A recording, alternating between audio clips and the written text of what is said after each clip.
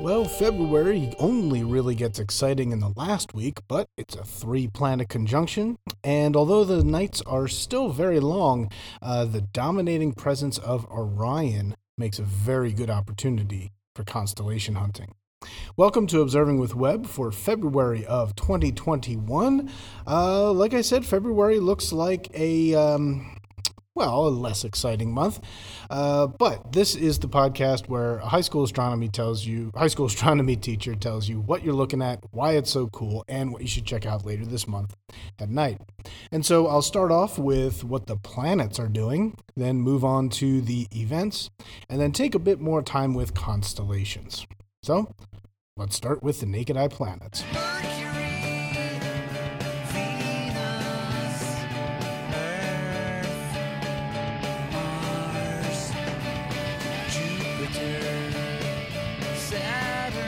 So in terms of the timing, there's only one sunset planet, and that would be Mars.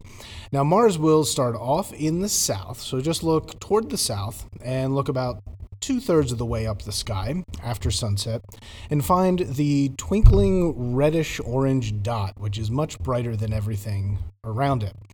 That's going to be Mars, and that sets around midnight in the west-northwest. And then you're not really going to see anything throughout the night. It's really down to the morning when you might actually be able to catch something. And the first one is Venus. Now, Venus is still there in the southeast, but it's pretty low. You might be able to catch one last glimpse of Venus this first week of February. However, it dives toward the sun and stays close to the sun until about April. So Venus is on its way out. And lastly, you've got Saturn, Jupiter, and Mercury in the mornings, but, well, basically just the last week. So Saturn, Jupiter, and Mercury, you've got the two gas giants, Saturn and Jupiter. They just barely make an appearance this month, and that's because they just had their conjunction with the sun in January. And they are very close to the sun in the mornings, and they get higher and they rise earlier each day. So they will repeat the cycle that we have of them being morning planets turning into evening planets. But anyway, if you want to see this, go out after 5:45 in the morning, but before sunrise, which is about 6:45, that last week of February. And Jupiter will be the very low one, and it'll be the brighter one, with Saturn up and to the right by about 7 degrees. And Mercury will be in there, usually right in between Saturn and Jupiter. So you might be able to catch those three. And that's it for the planets. So make sure you see Mars at night. And then if you're in the morning the last week, you've got Saturn, Jupiter, and Mercury.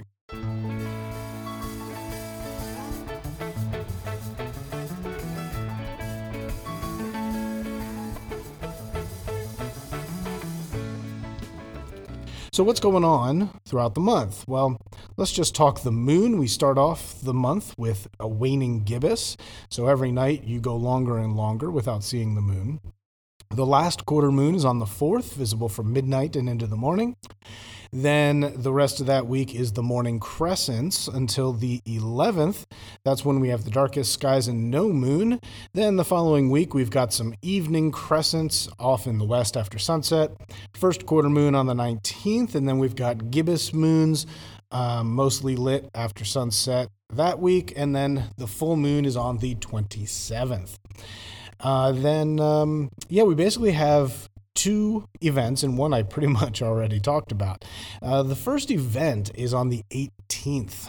It's a nice close encounter between the moon and Mars, so this is a good chance if you're having trouble finding Mars. The moon is right next to it. So you just get out there between sunset and midnight, and you find that first quarter moon in the southwest. And the red, ruddy Mars will be close and bright, just 4 degrees above the moon. You'll know it's Mars. It'll be very different from the other stars. And then the last week of February, I already talked about this, but Jupiter, Saturn, and Mercury, which is quite a rare sighting, getting all three of them together. So again, you just get out there after 6 a.m. before sunrise and look very, very low on that southeastern horizon. Try to get the clearest view, the clearest skies, and you might find that flat triangle that changes from morning to morning. But Jupiter, Saturn, Mercury over there. And that's it for the events. So let's take a little more time this month to talk about some constellations.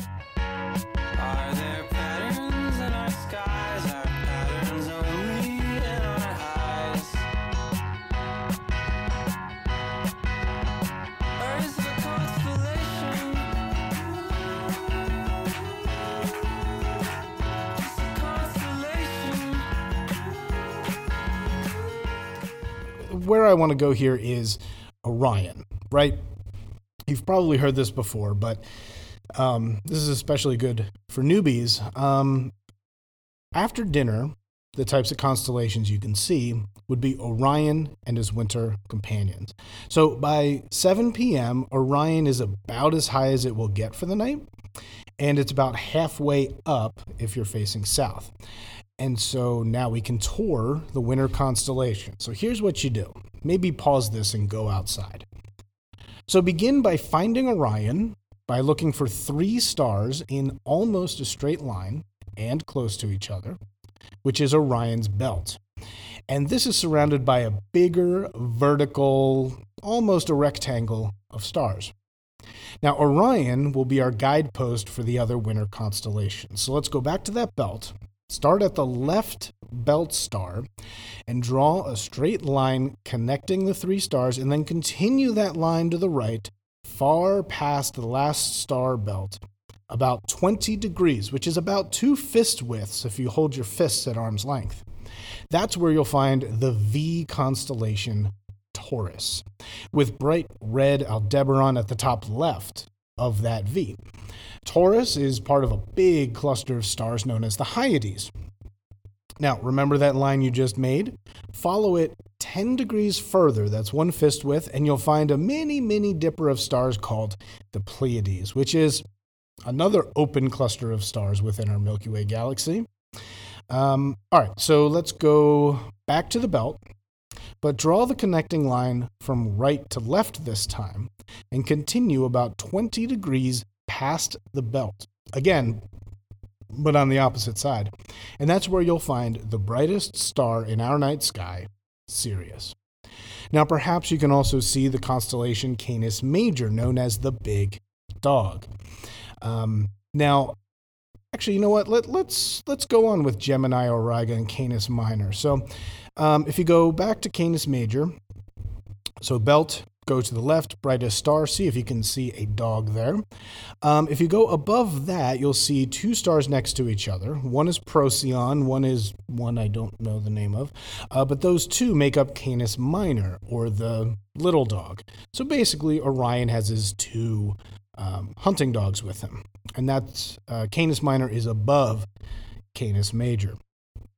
If you go up and to the right a little bit, you should see 2 bright stars about the same brightness, known as Pollux and Castor, and they make up the 2 head stars of Gemini, the twins constellation.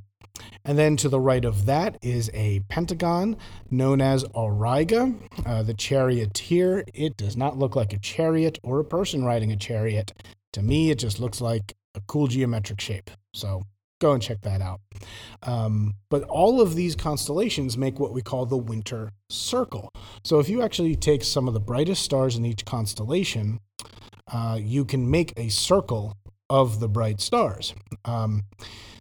Rigel in Orion, the bottom right star, and then you go to the left and you hit Sirius, the brightest star in Canis Major. Then you go up and you get to Procyon in Canis Minor.